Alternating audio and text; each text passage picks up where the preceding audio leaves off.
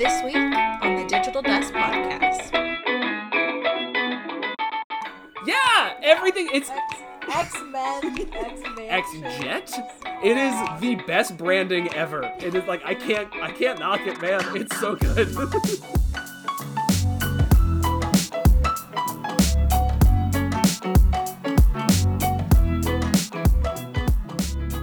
Hello, everyone, and welcome back to the Digital Dust Podcast. My name is Liz. I'm Katie. And my name is Professor Charles Xavier, and I work at a school for gifted youngsters in upstate New York in Westchester County. That was a really bad Patrick Stewart. I should have said my... Can we go again? I'm Patrick Stewart.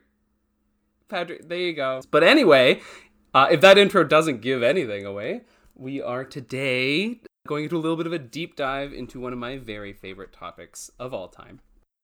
Yeah, we're returning to the well of superheroes and superhero content and everything like that. And today I'm bringing these folks along with me to talk at length about the X-Men. Comic book team, the X-Men. I'm very excited. Are you guys excited? I'm hyped. For me, I'm not a huge superhero person in general, but I think X-Men are probably my favorite. Just because that, in terms of the story and the archetypes and all the stuff, I love it. So I'm very excited to hear some more kind of cool stuff about it. For sure. And Katie, you told me before we started recording, you don't know much at all. I watched Days of Future Past, and I hadn't What seen a wild movie to of start the with. other ones. that is a... Yeah, but that movie is canonically meant to clean up the first trilogy of movies and connect them to the more recent trilogy. It is the movie that you need to watch all the other movies to understand, and you started with and yet here we were, started and finished. That's great. You know, hey, they don't get much better after that. Well, some of them.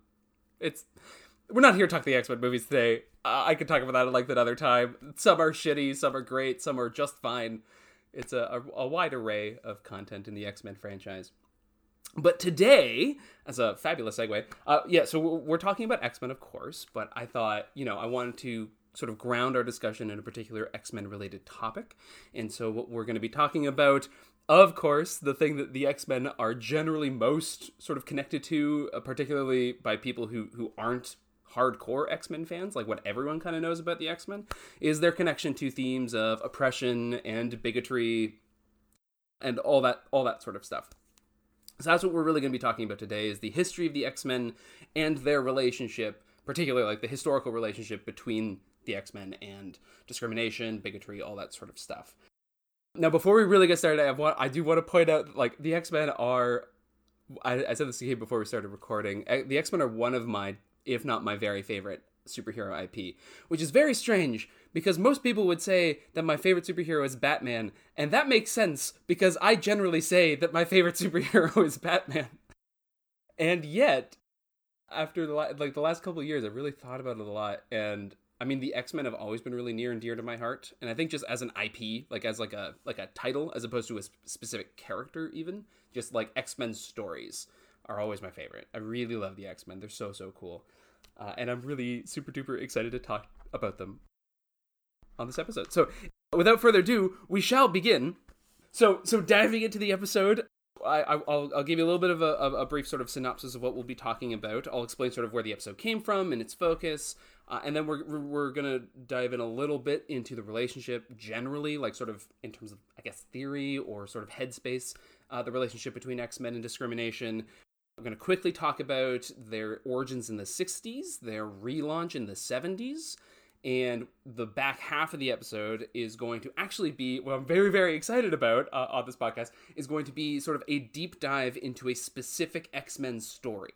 So I'm going to tell you guys a story, a graphic novel from the X-Men. It's called God Loves, Man Kills. Ooh. And it is a very good story, very intense and dark, but we'll get to it. To sort of wrap up the conversation and as a specific example of the broader themes we'll be talking about in the first half of the episode. So that's sort of where our trajectory is, and I'm so excited, so we're going to get into it. All right. So the reason behind this episode, I want to give a bit of a trigger warning. There will be a brief discussion about transphobic comments and a very harmful individual. That's the main trigger warning right now. So just, to let listeners know about that. So the impetus behind this episode is that a few weeks ago, in early April of 2023, a congressman named Webster Barnaby made some really terrible comments in a hearing, I believe, regarding the trans community. These comments were while he was discussing a bill that he wants to have passed that essentially would make it illegal for trans folk to use washrooms that do not match the gender that they were assigned with at birth, which is incredibly terrible, obviously. And so while he was discussing this, he says the following quote. He says, "I'm looking at society today, and it's like I'm watching an X-Men movie. When you're watching the X-Men movies, it's like we have mutants living among us on planet Earth. We have people that live among us today who are happy to display themselves as if they were mutants from another planet." Jesus Christ. Yeah. What?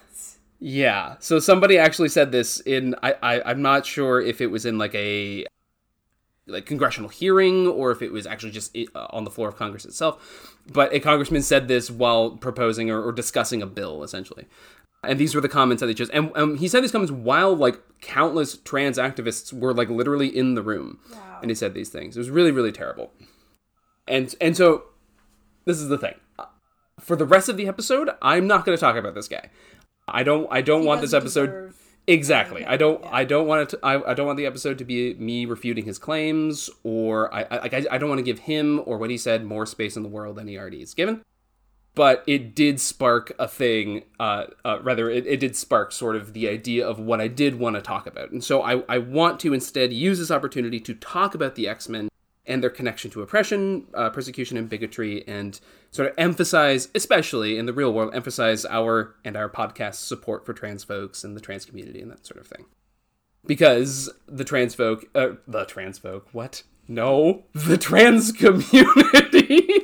the trans community is one part or one version of the allegory that the X-Men are about in terms of the X-Men's broader relationship with oppression. So yeah. I think it's really important that we sort of talk about that, and it gives me gives me a reason to talk about my very favorite superhero team of all time. And so that's that. So that's all that we're going to talk about him. There are countless articles that go into why what he said was really dumb. The mutants are not from another planet, for example. Yeah. Let me refute this claim with a little history. Not history. Superhero knowledge. Well, it's funny you say that because so the reason why I want to do this is that so many times as public historians we see politicians misuse history to argue their points or their bills or whatever. And so now we have a point where for our public history podcast, it's like superhero history and pop culture, and it was a weird mixture of things that just got my brain thinking, and this episode came out of that. So that's where we're headed. I'm very excited. So now we're just going to sort of talk about the X-Men and their general connection to themes of oppression, persecution, bigotry, that sort of stuff. So to start off, especially for Katie's sake, even though I know you've seen one movie, I'm just going to briefly explain who the X-Men are. So in terms of the comic books, the X-Men were first created and published in 1963. The team was created by legends Stan Lee and Jack Kirby. And when the team was created, it was created as a team book. And essentially what the X-Men are a team of mutants. And so mutants is literally the word given to anybody in the Marvel Universe who are born with their superpowers. So as opposed to getting them from some accident, some experiment, something else, They are just born with their abilities. That's what makes you a mutant. And they're born with their abilities because there's something called the X gene that is sort of in their DNA genetic makeup, and the X gene essentially is a variant of what a human's genetic structure looks like. And so they are sort of a mutated version of humans with this new gene that gives them superpowers. Right. That's the science fiction-y explanation of who the X-Men are. So that's really broad strokes. That's what's up. That's who they are. Now, their relation to oppression is somewhat on the nose, but very apparent, regardless of how subtle the author tries to put it. So the themes of oppression is essentially that mutants are persecuted by humans. Humans are scared of mutants, And in their fear of the unknown, in their fear of whatever, they decide to persecute mutants. And that can be something as microaggressive as sort of calling someone, or like sort of like saying like, oh, are you a mutant? Or like just sort of general dialogue you might have with someone. That can be something more like segregation, like, oh, we don't serve mutants at this bar, you have to leave, or different things like that. Sometimes it involves stories like where the government creates these giant robots called Sentinels, and Sentinels are huge mutant hunting robots that can scan for someone's DNA structure to see if they're a mutant, and then apprehend them and literally put them into like concentration camp spaces or whatever. Basically, like, wow. The government would like capture mutants and take them into camps and that sort of thing.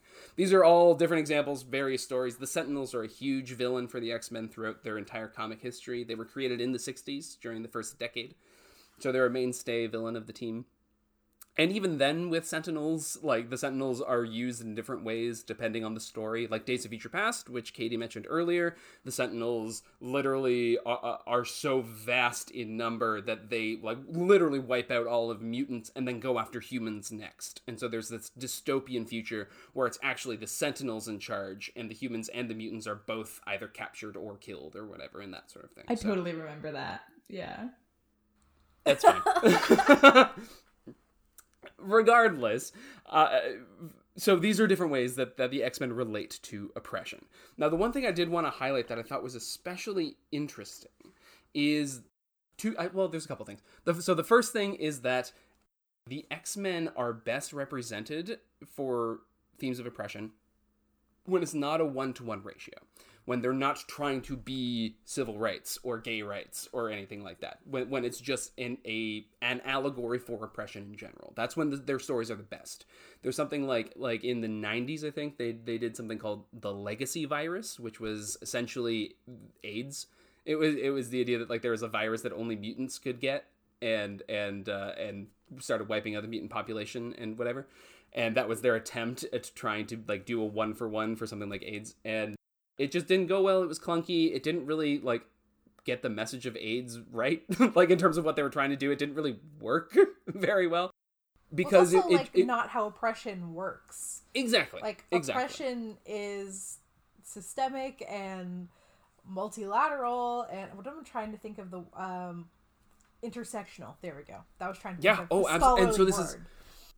Well, so this is the thing. This is what I was going to say, is that X-Men work best as an intersection. And you'll note when we talk about God Loves Man Kills later, the comic book, it's interesting to see mutants who are also black women, or mutants who are also gay, or like different things like that, or a mutant who's speaking to a black person about oppression. And you, like, start to see how in the Marvel Universe, being a mutant is just another wedge in your intersectional identity that is based in some form of oppression.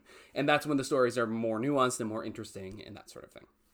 So that's one thing I wanted to mention. The other thing I wanted to mention is I think the X-Men offer a really interesting way to think about the sort of relationship between biology and social construction in terms of oppression.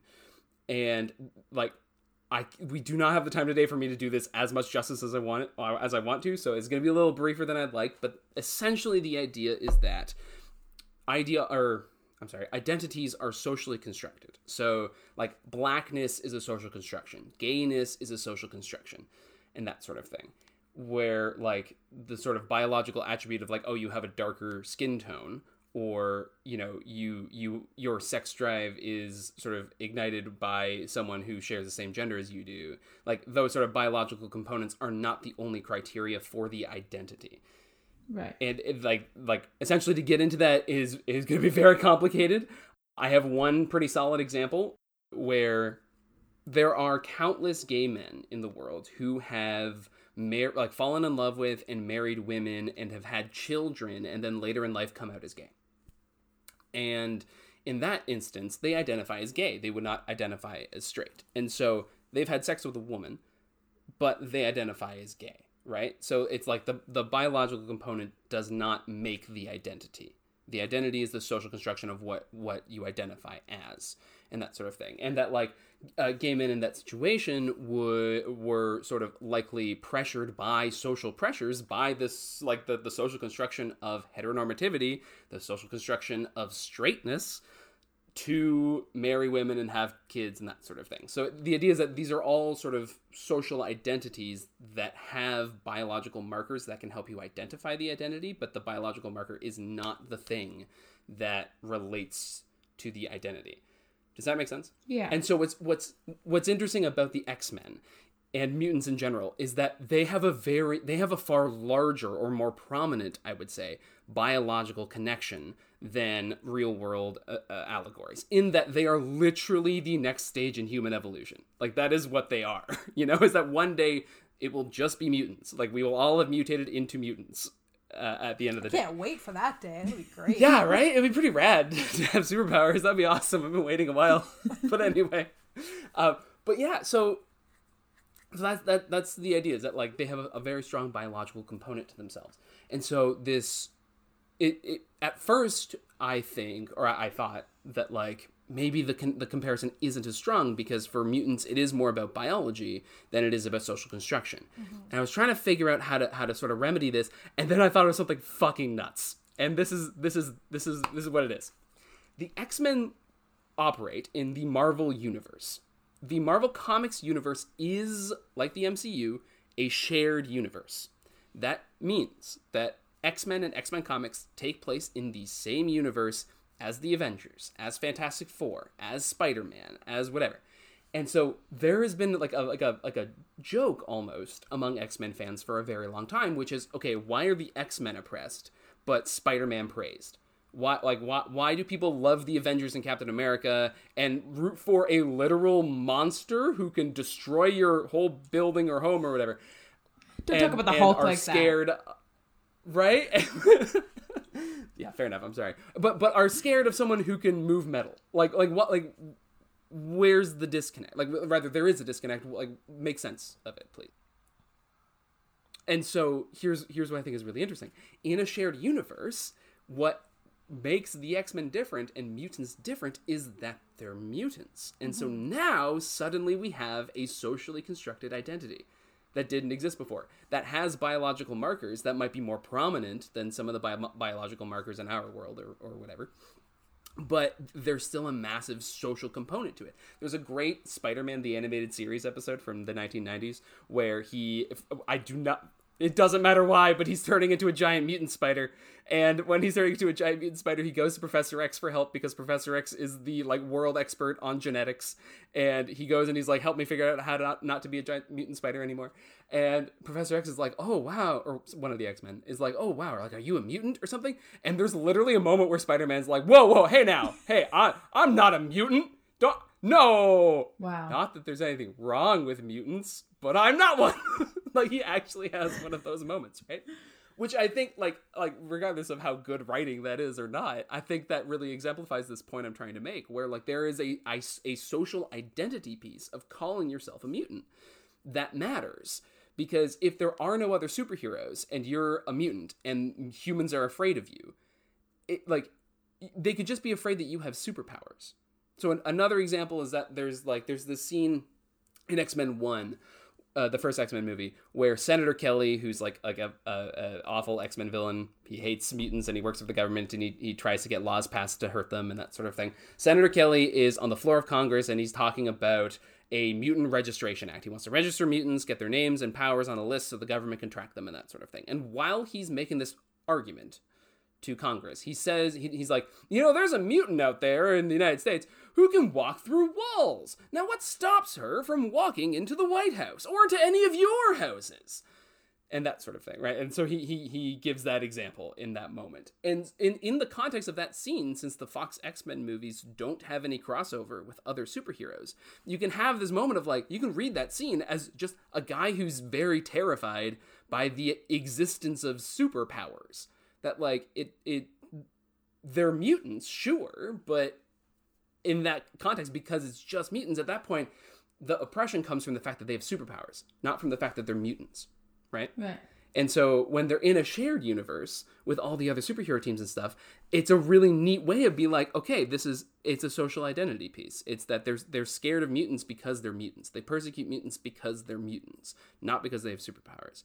And that gives you this sort of social constructed connection to the biology. And I just thought that was really neat. And I think the X-Men is to talk about the X-Men's connection to oppression. I think there are really fantastic ways that you can really look at these themes with all the stories that have already been created. I think it's really rad. So that's the general overview of the X-Men's connection to oppression in sort of a theoretical sense. That is the most mind-bendy part of this episode. I promise that's all over now. So let's get into the origin of the X-Men proper. So the X-Men started in the 1960s, in 1963. And I'm going to blow your mind with a couple weird-ass things here, based on what we've just been talking about. The X-Men, upon their creation, if we're talking about the history of oppression in its connection to X-Men, the X-Men, upon its origin, had no connection to oppression. When they were created, they were not necessarily meant to be an allegory for anything. Yeah, because so here's the story that Stan Lee tells about the creation of the X-Men. He's like, okay, so it's 1963. I've already created Spider-Man, the Hulk, the Fantastic Four, and the comic book reading public is hungry for more superheroes. I gotta make more superheroes. I gotta figure this shit out. I gotta make another superhero book. What am I gonna do? And he's like, well, I've already done cosmic rays. I've already done gamma rays. I've already done radioactive spiders. What else is there for me to do? Because, yeah, exactly. And in his mind, he's like, because if I do one of those again, they're not gonna go for it. And so I need to come up with something new. Right. And he's like, what the heck? I want this to be a team book. And so there's 5 members of this team. So now not only do I have to come up with an origin, I have to come up with 5 origins. I don't know what I'm going to do. And then he's like, hang on a second. What if, and this way it would connect the whole team under one origin story. What if they were all just born with their powers? Then maybe I wouldn't have to come up with an origin. Maybe it's Maybelline. Yeah, maybe it's M-Men. Okay, all right. Anyway, but yeah, so yeah, there you go. That's better. That works. so the X-Men were created at literally sort of a lazy moment where Stan had a deadline and he needed to come up with a new origin story, and so he just decided, let's just make them born with their powers. That'll be easy, and then I can just decide what powers I want to give them, and that's that. And so that is the origin of the X-Men. If we're talking about where the X-Men came from, they had no connection to oppression. It was really just laziness and a deadline, or sort of a need to meet a deadline even, and that sort of thing. And this is represented in the first issue. In the very first issue of the book, the X-Men stop Magneto, who is trying to blow up a military base using missiles. He controls the missiles with his magnet powers and then tries to blow up a military base. The X-Men stop him, and at the very end, either the general or one of the soldiers says the following. He says, "You call yourselves the X-Men. I will not ask you to reveal your true identities, but I promise you that before this day is over, the name X-Men will be most honored in my command." So at the end of their first episode, they have a representative of the government saying, "X-Men cool in my books." and that is so different from the vibe of most X-Men stories, right? And so it's very clear that when the team started, they were just meant to be another superhero team who wore bombastic costumes, went on highfalutin adventures, and looked good doing it. Living the dream. That's really all it was, right? And so so it's neat. So it's so where did oppression come from in the X-Men then? How did we get to this point where the X-Men, as Liz was mentioning in terms of why it's one of her favorites, where do we find the X-Men become synonymous with stories about oppression and resistance? So I'll tell you in general, it is a process. Throughout the 60s, it starts to be seeded, but it seems far more like a plot point than an actual driving force of the team. It's it's an if-then argument. If they're born with their powers, then maybe we could make a story where some humans are scared of them and then try and attack them, and that'll create drama and a narrative and whatever. It seems more like a plot point when it is discussed in the 60s, rather than an actual sort of hardcore thing that exists within the team's identity. Now, what's really interesting is that, like, while saying that, I do want to point out there was a YouTube video I watched a couple days ago. It was really interesting, and there's this fellow on there. He says that he's Jewish. And he talks about how Stan Lee and Jack Kirby are Jewish creators. And he explained that in his experience being Jewish, there's a weird sort of closeted feel to it, where you're white, but once people learn this, like, sort of semi-invisible, semi-secret thing about you, they start treating you differently racially at that point, and that sort of thing. And what's really interesting is that the original 5 X-Men members are all white. They're all drawn beautifully. Like, they look like beautiful human. Like, they don't look grotesque in any way or anything like that.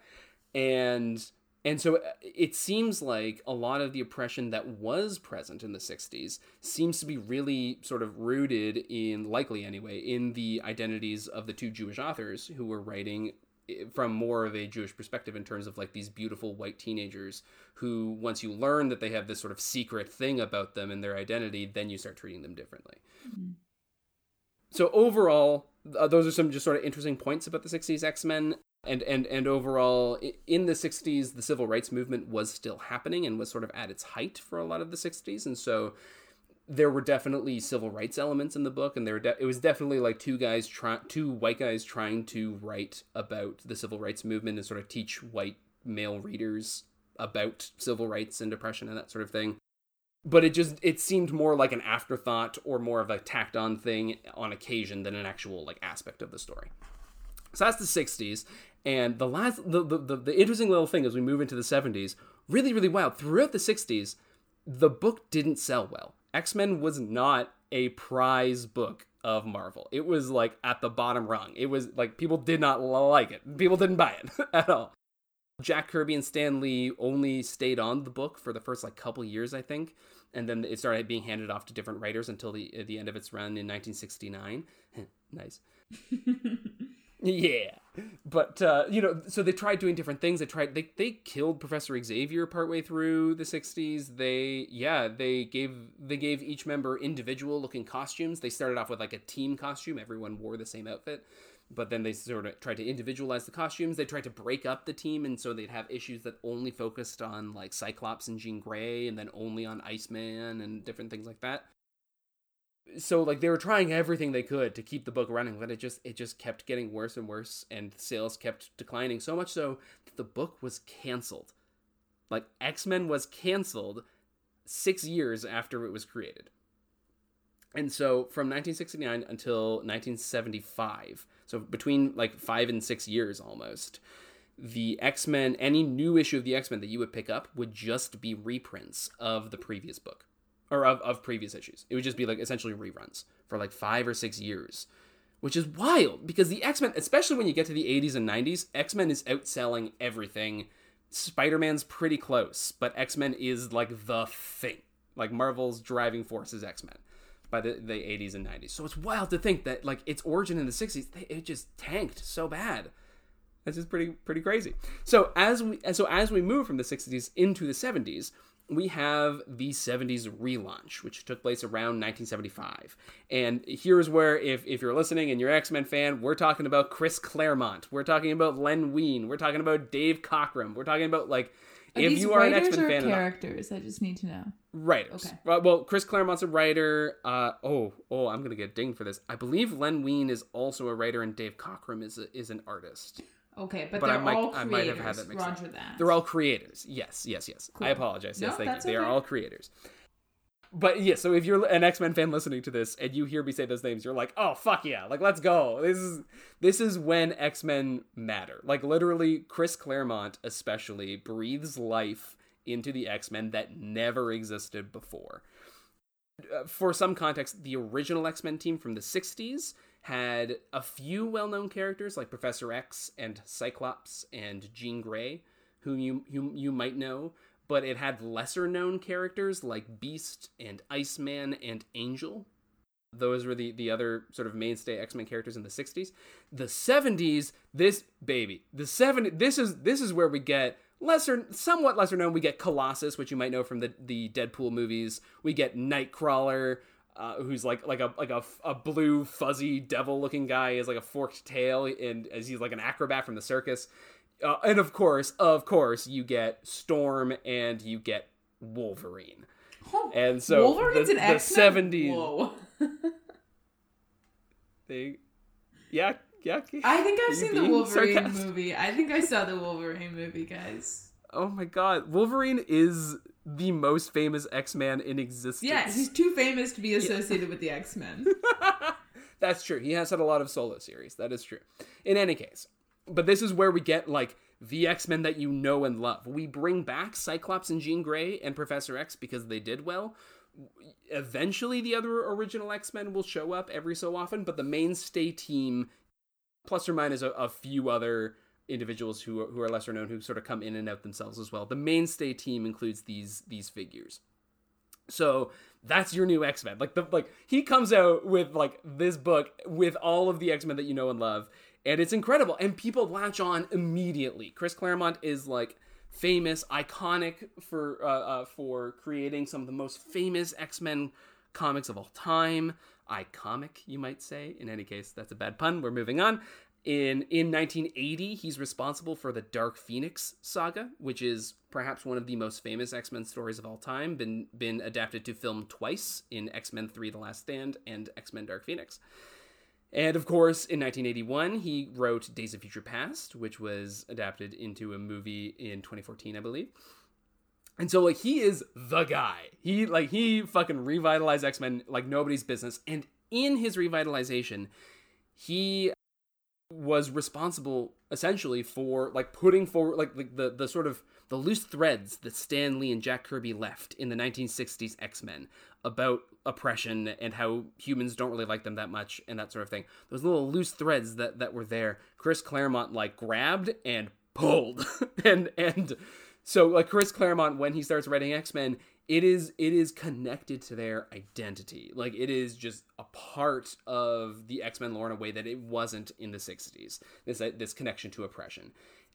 Days of Future Past is a great example of that sort of story with the Sentinels that eventually, as I said before, kidnap and essentially eliminate all mutants on the Earth and everything like that. And it's like a dystopian future. So he's responsible for all this sort of stuff. I have a quote from I suppose you would call him an historian of sorts. A book called All the Marvels, and in his X-Men chapter, he says the Claremont team's smartest innovation on X-Men was that they began to take proper advantage of the metaphor that had been built into the series all along: mutants as the despised and oppressed other.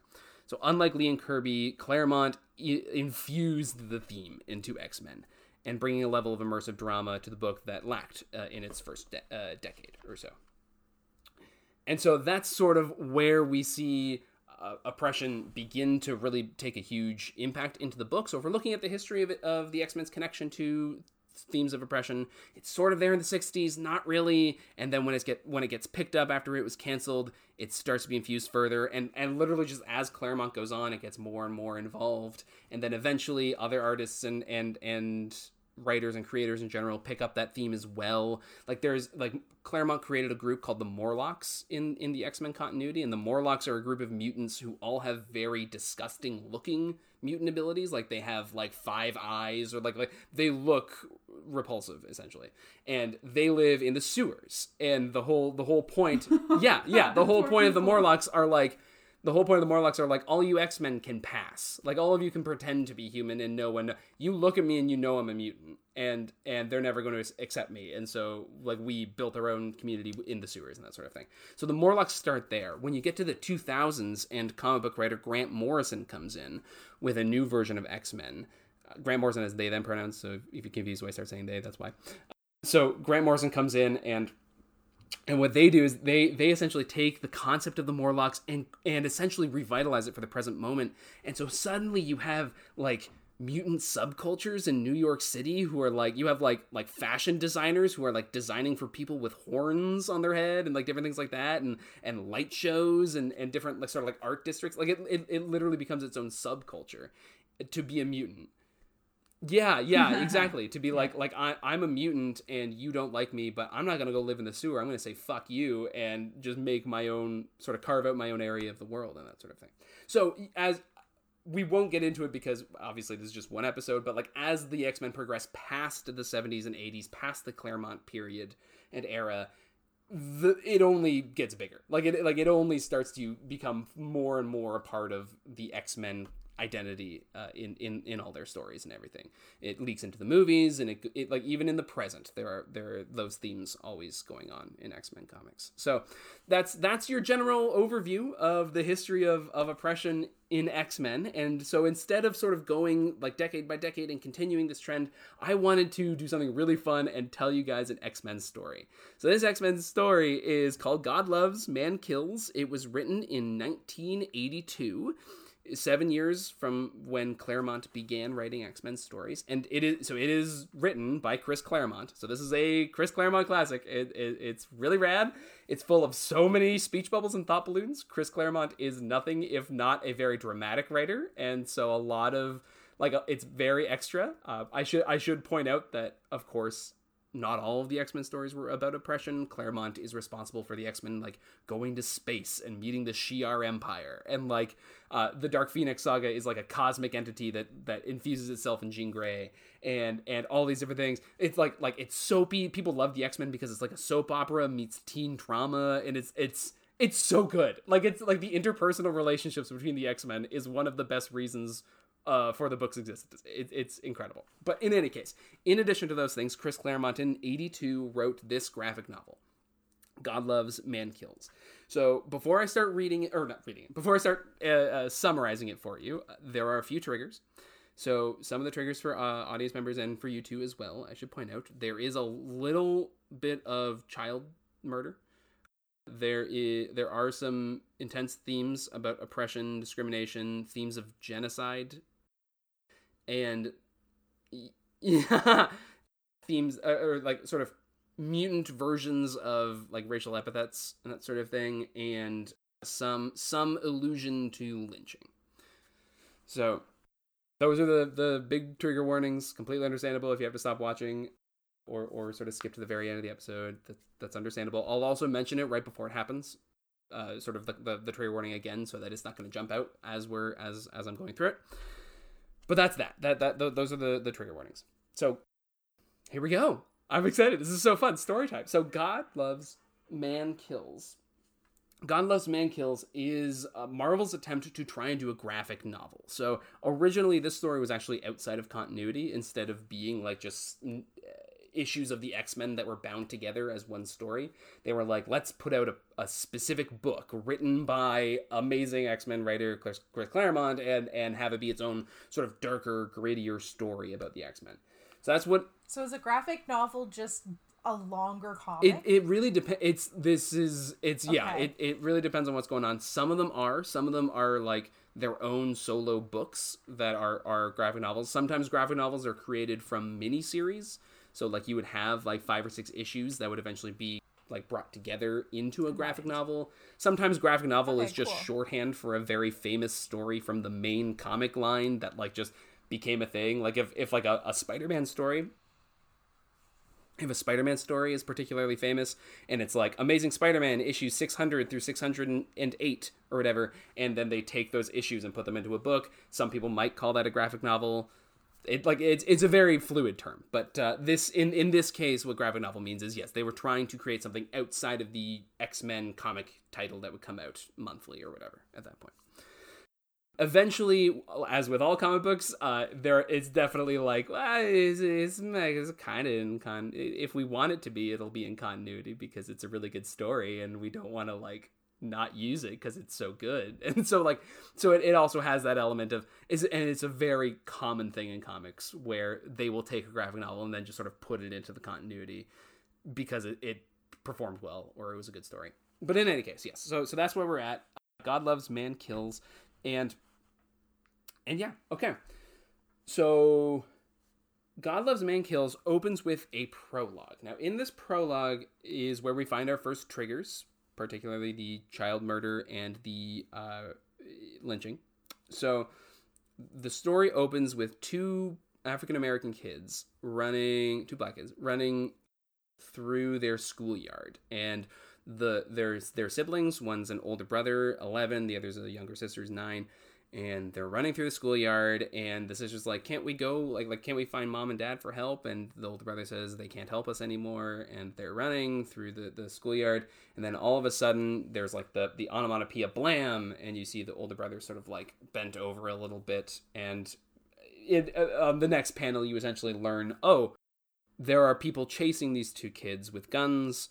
The person shot the 11-year-old. He's now dead in the playground. And the little girl is like, why are you doing this? What's going on? And they essentially, what is revealed is that you have these people who call themselves mutant hunters. They're mutant hunters. They go under the name the Purifiers. That's the name of the sort of mutant hunter group. They're the Purifiers. And yeah.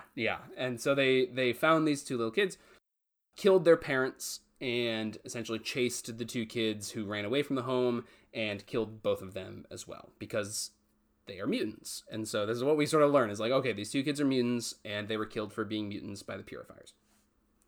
This is also where we meet one of the mainstay villains, who's sort of the right hand to the main villain. So her name, of all things, is Anne. Never know. You know, which I think, like, in some ways is kind of clever, because it's just like she's just a person. Like, the Purifiers are just people, and that's what's really scary, is that it's just people who, like, literally see mutants as problematic enough to murder them. So in any case, so these two children are killed, and at that point they essentially there's like a sign that is put on both of their bodies, on both of their chests, as they're sort of chained up, and the sign says the word mutie, which is essentially in this world a racist epithet. Yeah, right. Some sort of a slur for the word mutant. If you're a mutie, you're like, oh god, you know. Could you like at least come up with a better one? Like, can we get a little creative up in here? Yeah. So, and then what they do, so again, the trigger warning here, what they do is they sort of chain these two kids up onto the swing set and essentially hang them, basically. God. And so I don't think it's accidental that Chris Claremont chose to have the two kids be black and to have them be hung from the swing set for all the children to see and be made an example of the next morning, basically, when the kids would go to school. So that's sort of the opening. The first part of the opening prologue is this very grotesque scene. We learn who the Purifiers are, and we get a very good idea of how dark this book is going to be, and the serious themes that it's going to tackle. So at this point, Magneto shows up, and Magneto essentially, is he a villain before or morning, a good person? Magneto, in general, it's really hard to decide for him. He's a very interesting villain. So he's a villain, but he's a very interesting villain because he sometimes teams up with the X-Men, which, spoilers, will happen in this book. He's going to team up with the X-Men, but it's kind of like an anti-hero. Yeah, and it's really more about it's more, instead of villain, he's more of like a different ideology than Charles in terms of mutant-human relations. And they were like BFFs once, right? They were best friends. It's one of the coolest relationships in all of comics, because they used to be best friends, but Charles believes that humans and mutants can coexist, and Magneto, because he's a Holocaust survivor, believes that humans, that humans are inherently oppressive and awful and will never be able to accept mutants, and so the only way to stop millions of innocent mutants from dying at the hands of oppression is to kill the humans first. Or to do different things to bring about a world of mutants, basically, instead. And so, because he's a villain written by, like, a company that is capitalistic and involved in oppression itself, it's kind of the thing of, like in our own headcanon, Magneto can make a lot of sense, but, like, at the end of the day, he will always be treated a little supremacist-y to make sure that we remember he's the villain. Do you know, like, it's a little propaganda-like, which is really unfortunate. But the X-Men writers try their best to sort of make Magneto as interesting and relatable and agreeable as possible in terms of his ideology. Sometimes it doesn't work, though. In any case, here in this scene, he essentially he finds the kid mutants before morning, and he brings them down to the ground. And he says some really important lines. He says, like, not the first, far from the last. Only this time the victims are children. So young, so innocent, to know such terror and pain, their only crime that they had been born. As he's sort of talking to himself, as he's using his metal powers to lift them off the swing set and everything. it's sort of a moment where he's like, I'm gonna make these fuckers pay. Like I'm going after the purifiers. They're dead. Like these guys are done. Exactly. And it's this moment of like, yeah, like this is it's because it's a graphic novel, it doesn't necessarily have to be as kid friendly, and so Claremont can be like, in a world where the mutants exist with oppression, children are gonna die, and that's very terrible and sad, as it is in our real world. Like kids die for just being born, and how awful and horrible is that?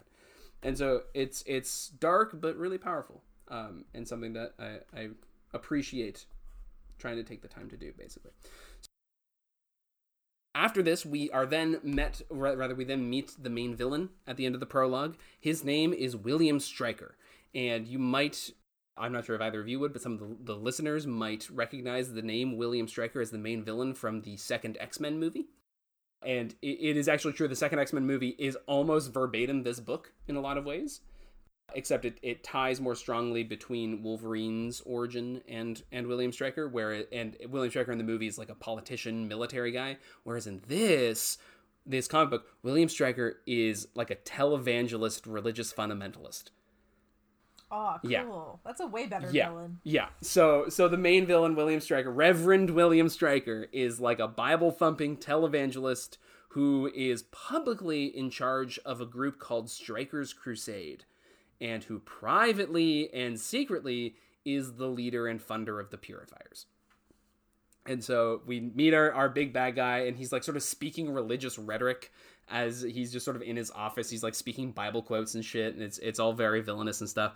And then he sort of goes through the different X-Men abilities, and he's like, yes, not long from now, the X-Men like will be destroyed, and like them as like mainstays of the mutants and like sort of people who are very powerful versions of the general idea I fight against will be destroyed, and I will destroy them. Ha ha ha. And it's all very spooky and scary, and he's very creepy. So that's the prologue. We then have we move into chapter 1 of 4. So chapter 1. So okay, in the book we have 6 members of the X-Men. We have Cyclops, whose powers are optic blasts. He basically shoots almost like, for lack of a better term, they're lasers. They're not actually lasers. Don't at me. But they're basically lasers. He shoots lasers from his eyes. And he can't control it, so he has to have a special visor that like blocks the blast from coming out of his eyes, and he like essentially has a button on his temple that like opens the visor and lets the blast out, and so it's one visor, so he's called Cyclops because he's like one eye. So that's Cyclops. Storm controls the weather, so she has like lightning powers, wind powers, cold powers, like anything you can think of that way. She's very cool, incredibly powerful. She's like considered like a pagan god back in Nigeria, where she's from. You have Wolverine, whose powers are healing. He has a healing factor, so he can heal from anything. He can basically not die because of this. Like, he can take any damage and sustain it. He has extreme senses, so he can sense anything from anywhere away. He can smell, hearing, that sort of thing. He has really enhanced senses.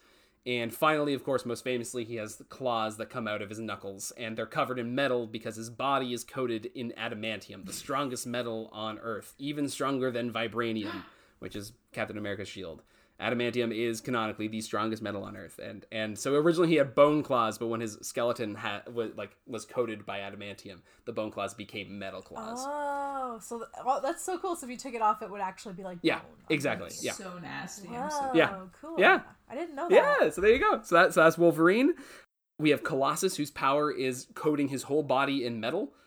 So he's like a big, super strong Russian guy, and he like literally just like turns his whole body into like a Metal Man version, like a Tin Man kind of version of himself. Then we have Nightcrawler, of course, whose main power is teleportation, but he is also pretty acrobatic and sort of climb walls and that sort of thing, but he mainly teleports. And then we have Kitty Pryde, who is normally has the codename Shadowcat, but in this book, for whatever reason, she has the codename Ariel. I'm sure there is a reason, I just don't know it off by hand, or off the top of my head. So Shadowcat's ability, or Ariel's ability, is to phase through objects. So she can like literally like walk through walls. She's actually the person that in that example from the first X-Men movie, they're talking about Kitty Pryde. And so she can walk through walls or walk through anything. She can go under the earth and like swim through the earth and pop up somewhere else. Like she can phase through. Oh, that sounds so fun. The X-Men have the coolest powers. They're rad. So I love them. Anyway, we're continuing. So the chapter opens with sort of like a dance studio in New York. And it opens with like a crash as like this guy essentially is being pushed out of this dance studio with Kitty Pryde on top of him, like punching him in the face, being like, take it back, like take back what you said, you shouldn't have said that, whatever, like punching the hell out of this guy. They fight for a bit, and eventually Colossus tries to break it up, and the ballerina who owns the studio eventually comes out to, the ballerina is a black woman, and which will be important in a moment. And essentially, long story short, we learn that this guy said that he and his family supported the Stryker Crusade, and that he didn't like muties. And he said the word mutie, and she essentially was like you shouldn't say that word. Don't say it. Like why would you say something so terrible? They defuse the situation, and the guy runs away. And as they console Kitty, the ballerina essentially says something along the lines of like they're just words, like you're okay, like it's just words. And Kitty turns around and shouts at her, suppose he called me an N lover, would you be so damn tolerant then? Which is like a moment of like there is space for debate here, because Chris Claremont is, I mean, he's Jewish, so he has a version of racial oppression that he deals with, of course, but he is a white man writing this book, and so like there is debate of like, is that something for him to include in this story? However, I do think it's rather tactful in terms of like they do like a, what would you call long it, like dash. like an M dash that's really long. Not even, no, it's like whiteout but black, whatever I forget, like a redacted thing. Oh, interesting. Yeah. So which infers that it's there underneath. Yeah, exactly. Which is interesting too. Yeah, absolutely, very interesting. So in any case, it is an interesting moment as well. That's just sort of push further this idea of how mutants deal with oppression, what it means, and sort of like for readers to be like, oh yeah, okay, like just sort of reinforcing the idea of like what you call people and what you say to people has consequences and that sort of thing, which I think is a neat way to sort of like ingrain that in the minds of readers and that sort of thing. So that's the first main scene. She and Colossus decide to return to the X Mansion, and we pull back, and it's revealed that there's a van that was right outside the ballerina studio that is filled with purifiers, and they follow Kitty Pryde and Colossus back to the X Mansion very slowly. X Mansion? Yeah! Everything, it's... X-Men, X-Mansion. X-Jet? Like literally any any opportunity they have is at like words like extreme are spelled extreme. Like it is the best branding ever. It is like I can't knock it, man. It's so good. Yeah, totally. It's really stupid at the same time, but it's so good and cheesy. I love it. In any case, yes. So they go back to the X Mansion. And upon their return, we meet the other X-Men. They have sort of conversations with each other, and it is revealed that Professor X is currently not in the mansion, for he is going down to ABC Studios to have I know they use like real names and stuff. He's going down to ABC in New York City, because he has a televised debate with a mutant hater named William Stryker. And they're going to have a televised debate and talk about mutant rights and that sort of thing. And they're all like, oh, okay, all right.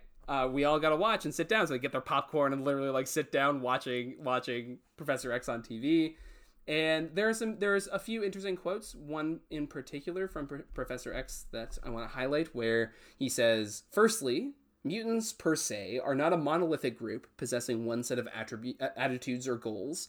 They are individuals, as are we all, and should be judged as such. So it's a neat moment, because you don't often see this in sort of pop culture or just like the way that people generally think, in that like he's trying to say like not all mutants, or insert oppressed group here, not all mutants share the same goals, share the same ideologies. # not all mutants. Yeah. But like actually, right? Like it gives this really neat sort of complexity to the idea, where it's like some mutants believe something, some mutants believe others. We're people. We just happen to have superpowers. Like we're just like anybody else.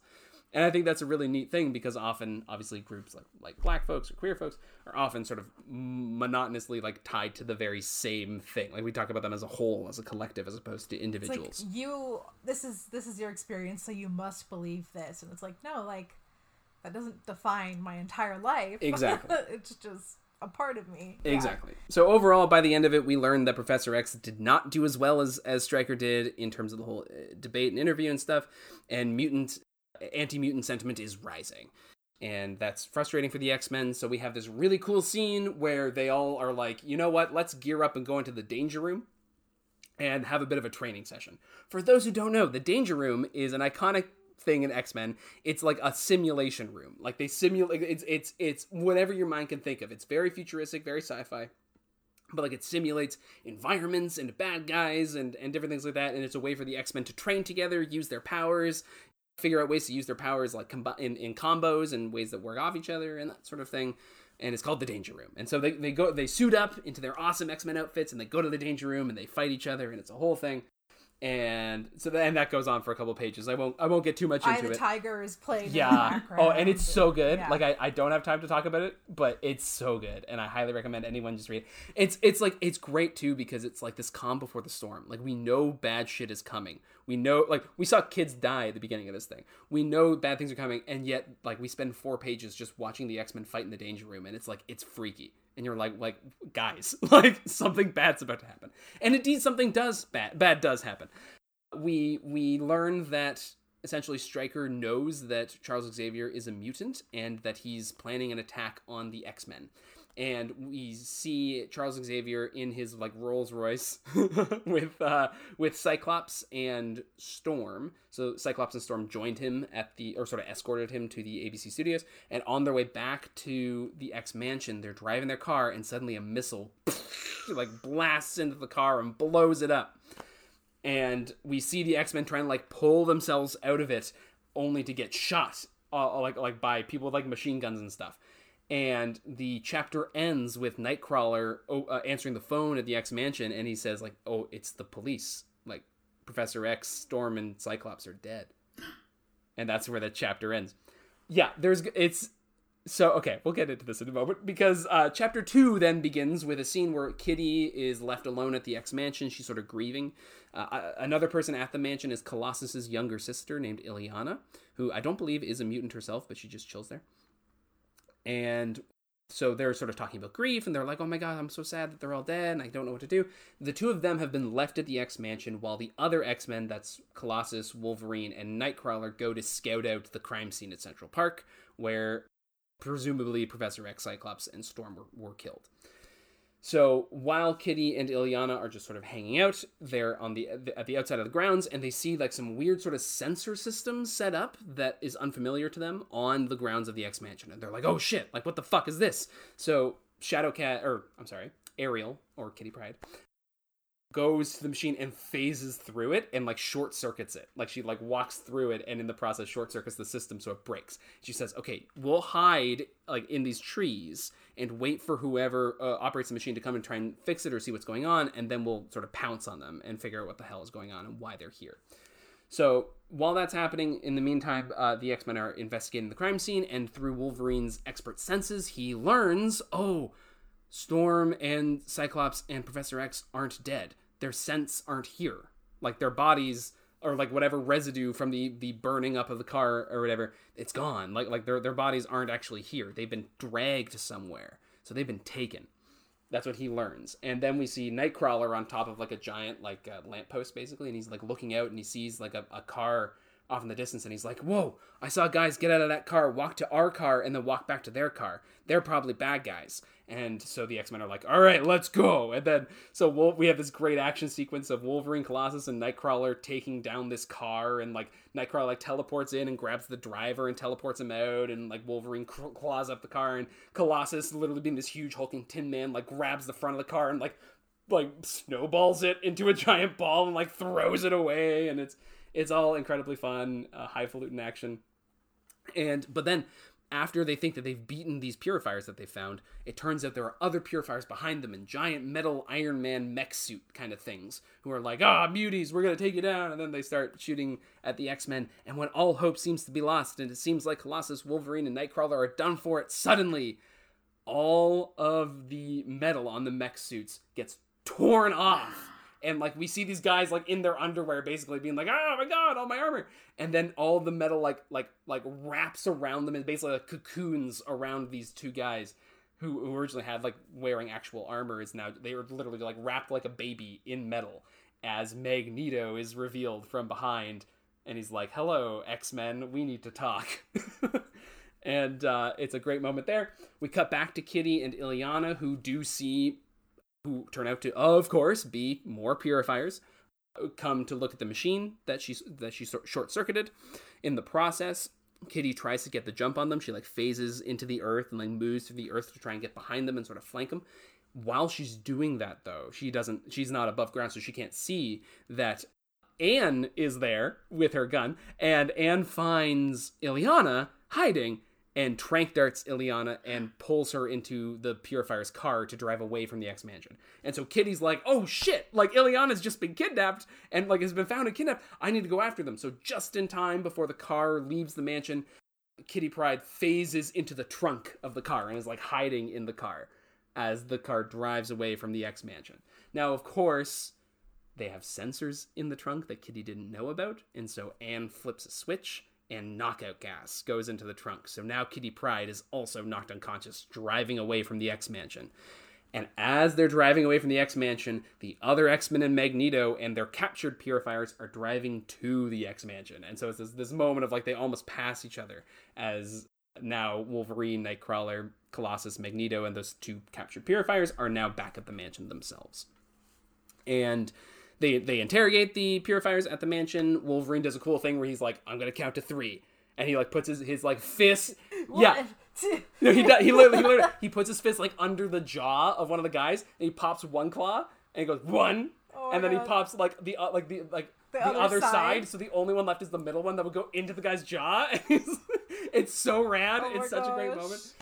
Magneto does a little bit of enhanced interrogation too, sort of ripping apart metal and like stretching their bodies and shit. It's pretty intense.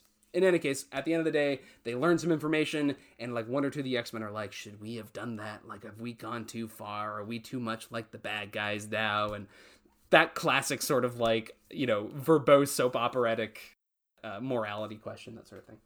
And that ends chapter 2. So we're now on to chapter 3 of 4, where it starts off with a fucking wild scene. We're at the Twin Towers. On top of the Twin Towers, on the roof, Charles Xavier is being dragged by his X-Men onto a cross and nailed to the cross and then crucified. It's a little on the nose. And crucified with an X at the front. The T, man. In this scene, the X-Men are drawn to look demonic and awful, and the overlaying text is all like, like the devil takes what he does, and like just very like graphic, sort of semi-satanic, very sort of Christian purification language and that sort of stuff. And it is essentially revealed that Professor X is, the best way I've heard it described is on a YouTube show called Back Issues, where they said that he was essentially being Clockwork Orange tortured, basically. Like, so he's hooked up to a machine, and that machine sort of like puts him unconscious in a dream sort of state. And so in Professor X's dreams, he's dreaming that his X-Men are crucifying him on top of the World Trade Center, as Stryker is sort of like speaking to him. And so he's hearing those words like while the psychological torture is happening in his dream world. Yeah. And so that's going on. It is then revealed that Storm and Cyclops are also hooked up to separate machines. And basically the way this works is that those machines connect their minds psionically to Professor X's mind. So when they get physically harmed, he feels pain. And because his mind is connected to Storm and Cyclops, his subconscious assumes that pain that he is feeling is actually being caused by them. Does that make sense? Oh, wow. It's sort of confusing, but that's the simplest way I can explain it to you. So they're using the two X-Men to torture Professor X and essentially to psychologically convince him to hate not only mutants, but hate the mutants that he sees as his family.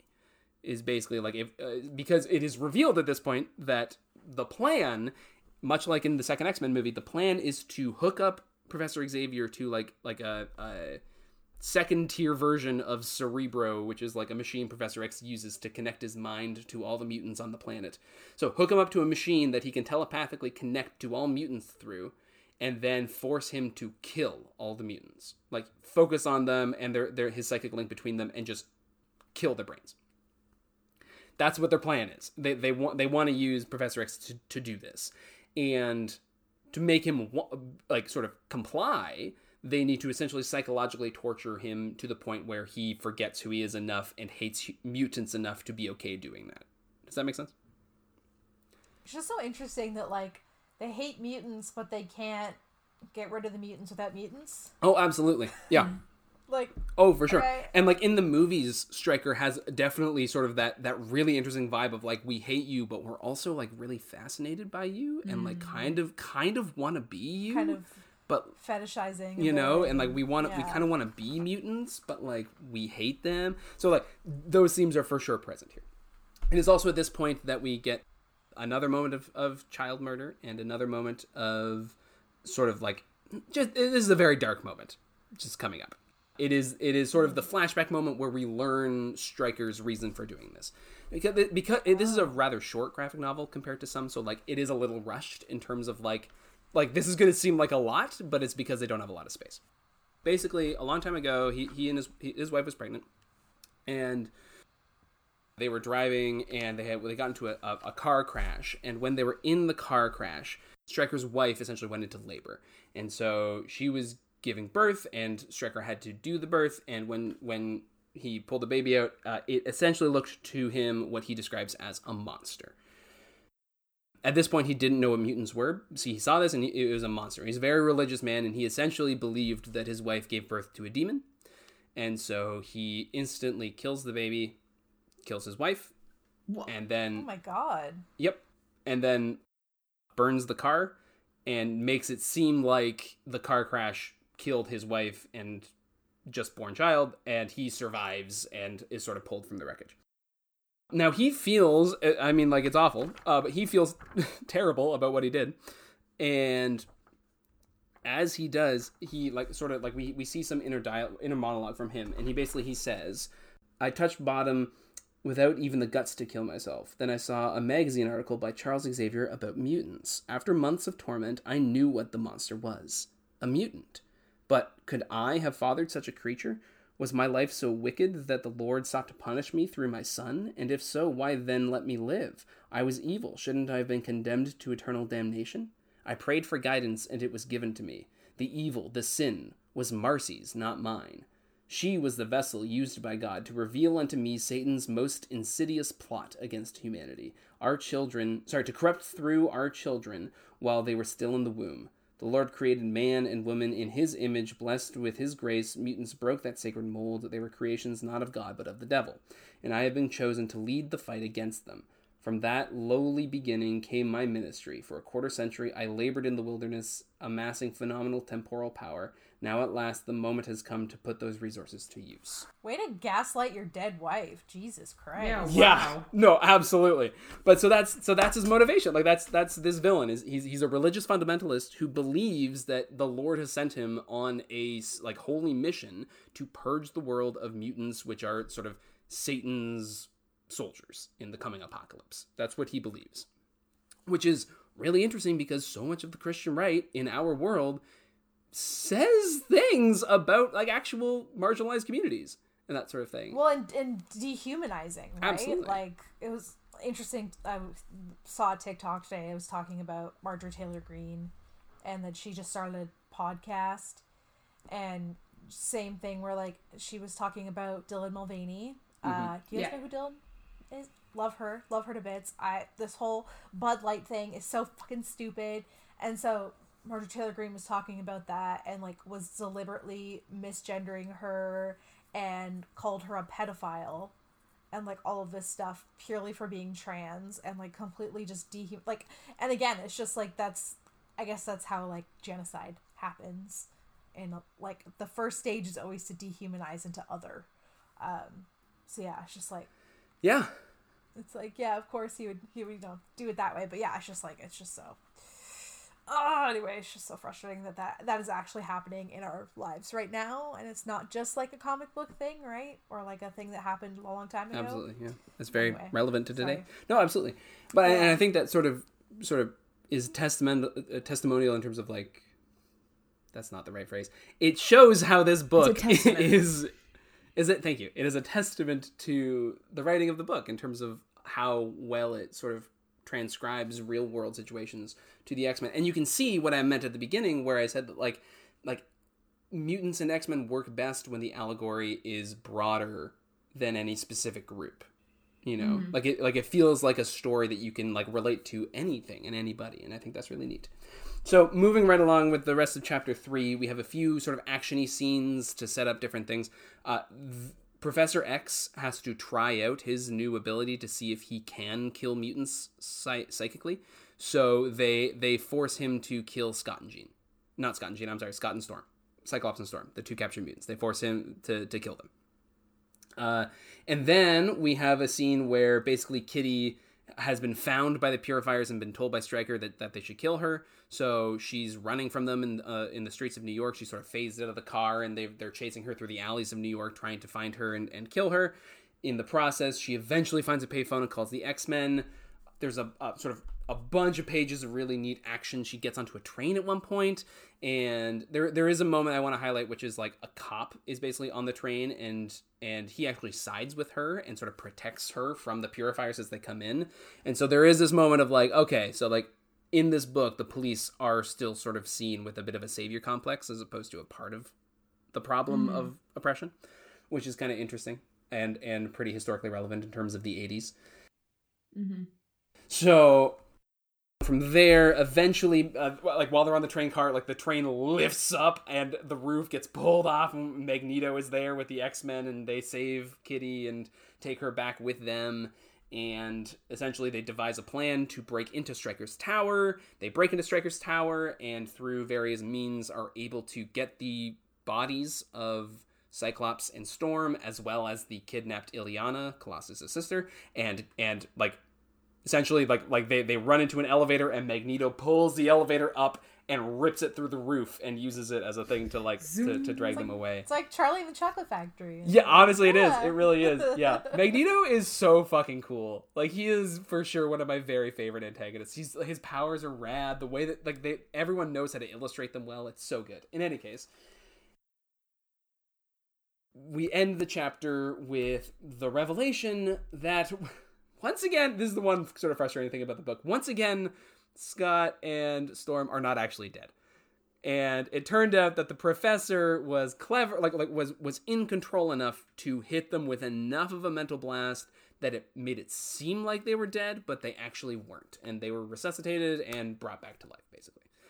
So we now have the full team of X-Men back, along with Magneto, as we move into the final chapter, which is that Stryker is going to give a huge sermon to a Madison Square Garden. Basically, he's at Madison Square Garden, full of his followers. He's going to give this big speech, and in the back, while he's giving this speech, they're hooking up Professor X to the machine to kill all mutants.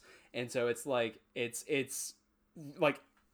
visually and just in terms of the setting and the mood and the atmosphere, fucking creepy. It really gets to the core of what this book is about. I think it's really well done. This megalomaniac who's proselytizing about how horrible how horrible mutants are in his eyes, and at the same time will sort of end it by being like, and look, I did it, they're all dead, and I am your savior. And whatever. Yeah. I'm God now.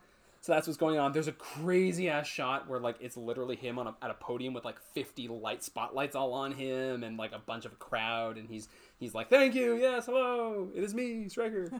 And I'm so humble, man. Yeah, of God. Yeah, exactly. I'm a man of God.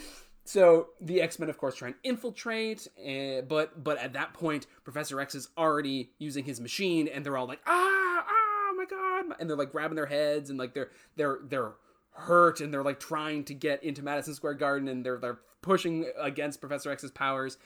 You know that it's hurting them because they keep talking about how their ears are bleeding and their noses are bleeding and stuff as they're pushing through.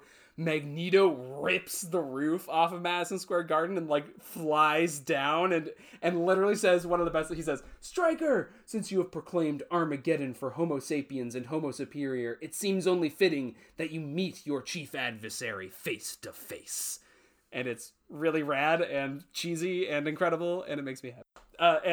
And So, they're arguing for a minute, and then suddenly Magneto is starting to get affected by Professor X's, like, sort of mental blast that he's doing. And so, like, it seems like the mutants are really failing here until Cyclops comes up with a plan where he tells Nightcrawler to teleport Wolverine right on top of the chair where the professor is and destroy the machine at the same time as Cyclops is going to shoot an optic blast and ricochet it off of a few different walls that he's like mapped out to then eventually hit the machine too. The idea being Professor X is reading all their minds, and so he had to not point it directly at Professor X, otherwise Professor X would know that and stop him from doing so. So he had to like shoot it somewhere else and have it hit. And the other part of the plan was that, like, Professor X was good enough of a telepath to know if Cyclops was going to try that or if Nightcrawler was going to teleport Wolverine. But by having both at the same time, it would hopefully distract him enough that one of the plans would go off. And it works. And it's, like, it's such a cool demonstration of the X-Men and teamwork and, like, using their powers all together. And it's really awesome. Yeah, and so they destroy the machine. Professor X is free, at which point we see that Anne, the right hand of Stryker the whole time, her nose and ears begin to bleed. Because she was a mutant. She was a mutant all along. Oh my gosh. Yeah, so this moment of like, oh, like the people who hate mutants the most or sometimes, or people who hate the most or sometimes people who may actually secretly belong to them, and that sort of thing. An allegory through that character, which I thought was a really neat thing to do. And what's especially neat is this moment between her and Stryker where he finds out, and he basically resents her and renounces her immediately and is like, you're a mutant. And she's like, how could you do this? And she says, you don't care. Do the lives of the faithful mean nothing to you? I am set upon a righteous course, and nothing and no one will turn me from it. A true daughter of heaven would have accepted her fate. Your resistance reveals your true allegiance. Mutant hellspawn, I deny you. I cast you forever into the abyss. And he pushes her off of the stage, and she falls and cracks her neck. Oh my god. Yeah. Oh my god. And so at this point, we then have the final confrontation between everybody, and all the X-Men sort of come forward towards the stage, and they have essentially like a conversation. Like they don't like use violence against Stryker. It's like this conversation moment between everyone, and it's very powerful. And so I just want to read a quick excerpt from it where Stryker says, "Those children and you X-Men are not human." And Cyclops responds by saying, "Says who? You? What makes your link with heaven any stronger than mine? We have unique gifts, but no more so and no more special than those granted a physician or physicist or philosopher or athlete. It could be due to an accident of nature or divine providence. Who's to say? Are arbitrary labels more important than the way we live our lives? For what we're supposed to be more important than what we actually are?" Chris Claremont writes very interestingly sometimes. For all you know, we could be the real human race and the rest of you the mutants. To which Stryker responds with, "Humans? You dare call that thing human?" and points to Nightcrawler, who's like, of course, the most devilish looking of them all. And Kitty responds finally by saying, "More human than you, Nightcrawler's generous and kind and decent. He has every reason to be bitter, every excuse to become as much of a demon inside and out, but he decided he'd rather learn to laugh instead. I hope I can be half the person he is, and if you have to choose between caring for my friend and believing in your God, then I choose my friend." Aww. Nice. It's very beautiful. And then Stryker says, "Let these blasphemous words, girl, be your epitaph." And he grabs a gun and aims it towards her to shoot her. And then we see a bang, and then we turn the page, and we see that Stryker was shot by one of the police who is like sort of doing security detail for the thing. And Stryker dies, and that's basically where the book ends before a small little epilogue at the very end. The idea being, unfortunately, like they had the cop savior be the person to kill Stryker. It's like, really? It's kind of frustrating, but you know what? Whole, like go mutants thing, and then like a human cop. Whatever. Yeah, exactly. Overall, though, a really rad story, really, really good story. The epilogue has a really beautiful ending moment where they're at back of the X Mansion with Magneto and Professor X and everybody, and Professor X says, "Magneto is right. Like, I have been so, like, swayed by this experience, like, humans and after Stryker, like, humans and mutants can't cohabitate. Like, we can't do it." Oh, wow. And the X-Men are like, "That's bullshit, Professor. Like, how dare you change your mind on this?" And Cyclops literally says, like, "I won't accept it. Like, I will continue going after your dream, Professor, even if you've given up on it. Like, you can't just back down like that." And it's a really beautiful scene. And, like, Professor X starts crying in it and stuff. And he literally says, you know what? All right, if all of you want to give my dream one more chance, then I will too. And Magneto's like, fuck you guys, and leaves. Magneto's like, I was this close. Yeah, exactly. Close. This fucking close. This ending is really, really beautiful and very hopeful, but I think it really, it's such a good job at, like, showing the ways in which people, individuals, can change their ideologies. You know, it's not like at the beginning of the book, we have Professor X say that mutants are not a monotonous group. They're not like monolithic. Everyone has different ideas, and that's fine. We're individuals. But even deeper than that, the individuals can also change and can also have complex things and can go through trauma that, like, changes how they feel about things and can affect how they feel about things. And I think that's incredibly powerful to see, like, the pinnacle, the character that represents the pinnacle of belief in peace above all can falter. And, like, that's so cool to have your book end on that. That's fucking nuts. And that's it. And that's God loves, man kills. That's the whole book. That's story time. That's awesome. Lovely. I really like that. Mm-hmm. I'm glad you guys did. It's a really good mainstay comic of the series. So to end us with a very brief conclusion here, that's the origins of oppression in the X-Men and in terms of mutants and comic books in general. And I want to just very briefly touch on this idea of something called a power fantasy. So when Superman was created, he was essentially created by two Jewish kids. And these Jewish kids were, like, not popular, Jewish, and that had its own host of problems in the 20s and 30s. Not problems, you know what I mean. They faced their own version of oppression. And you know, and so they created Superman as this, like, beautiful, strong, god-like figure who, like, could solve any problem and could get any girl. And, like, superheroes have always been about a power fantasy, have been about, like, you read this because you wish you could be it. Like, Batman is the power fantasy of having unlimited resources, money, and knowing that you can solve any problem, that you're smart enough to solve any problem, and that sort of thing. And so the X-Men are a power fantasy too, representing the fantasy of marginalized readers to gain superpowers that they can use to fight back against their oppressors. That's why the X-Men matter so much, because they offer an escapist outlet for those who are othered in society. They offer a fantasy where those who are persecuted have the power to fight back and to defend themselves, and hopefully to make the world a better place for other marginalized folks too. That's the point of the X-Men. And so as we finish this sort of deep dive into my favorite comic and talk about why it matters so much, I think it's really important that we sort of end off here just to sort of say unabashedly that if we have any trans listeners, any folks who listen to any of our episodes who identify as trans, we love you and we're here for you and we'll fight for you and it's as simple as that. And we support you, and that's what this episode's about. That's what the episode's about. We support trans folk, and that's it. So, Katie, if you want to take us home. Wow, what an episode! As always, DM us, send us an email, rate, review. Apparently, most of you listen on Apple Podcasts. News to me. Rate, review us there. Yeah, that's cool.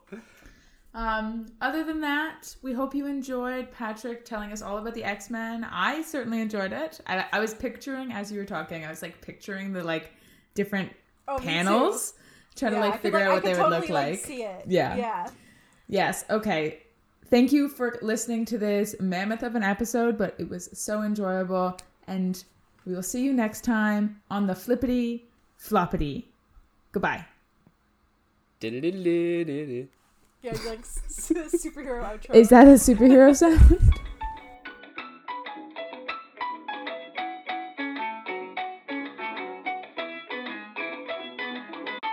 Digital Dust is recorded on the traditional lands of the Anishinaabeg, Haudenosaunee, Lenape, and Attawandaron peoples, on lands connected with the London Township and Sombre Treaties of 1796 and the Dish with One Spoon Covenant Wampum. This land continues to be home to First Nations peoples, Métis people, and Inuit people, whom we recognize as the contemporary stewards of the land and waters we are on today. Digital Dust is hosted and produced by Elizabeth Edwards, Katie Gaskin, Patrick Kingan, and Robin Marshall. Sound design by Elizabeth Edwards. Audio transcription by Katie Gaskin. Our theme music is by Mattias Miller.